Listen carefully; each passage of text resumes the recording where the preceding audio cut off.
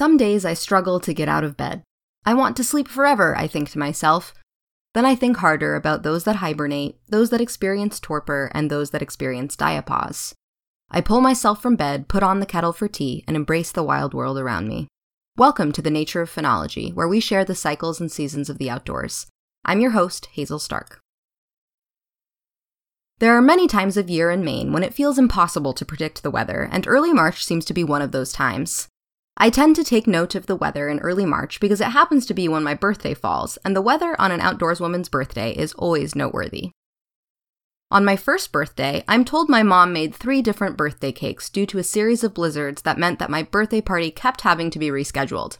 On my 10th birthday, I had a sleepover that involved a treasure hunt over matted brown grass on the first day, and on the second day, my friends' parents rushed to pick up their kids, wading through 3 feet of snow to get to them.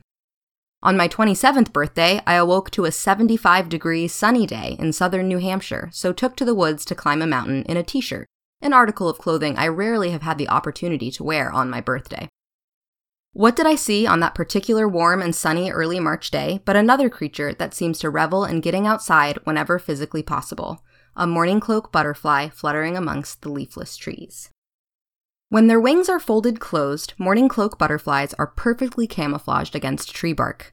The undersides of their wings are mottled with shades of brown, gray, and cream, giving the impression of a flake of bark.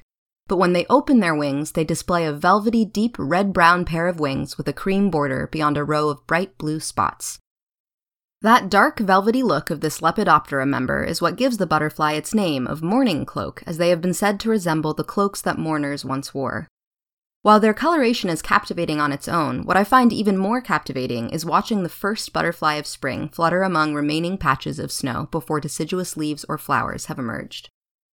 Surprisingly, morning cloak butterflies actually overwinter here as adults hidden in sheltered cracks in wood or rocks or behind flaking bark.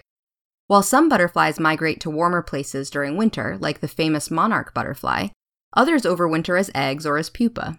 Morning cloaks, our longest-lived butterfly, go into what's called winter diapause, almost like an insect hibernation, where they rely on fat they put on during the fall and some sugary antifreeze agents in their blood that help safely lower their freezing point. It's rough going as a delicate butterfly surviving for months in a sheltered spot at sub-freezing temperatures, and their struggle is often evident in the tattered look of their wings this time of year. So why go through all the trouble of staying put for the winter?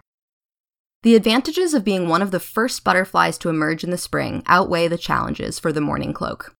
While there isn't reliable flower nectar available yet, they can instead feast upon tree sap oozing from winter-damaged trees or rotting fruit left over from the fall. They can also find necessary minerals by visiting puddles and piles of scat as they melt out of snowbanks.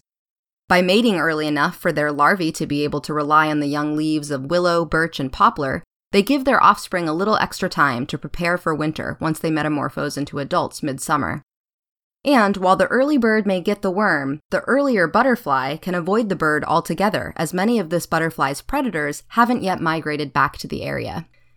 So as I spend some of today reflecting on my past 30 years of life, I will also save some figurative cake for the morning cloak butterflies beginning to emerge from their winter slumbers as they enter the final phase of their 8 to 10 month life cycle.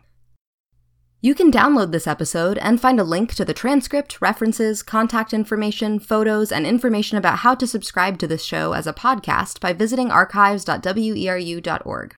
Have a nature question that you want us to answer in our show? Simply reach out to us. Theme music was by A Pileated Woodpecker, made available by the U.S. Fish and Wildlife Service. Thanks for listening, and please join us next week for another dive into the nature of phenology.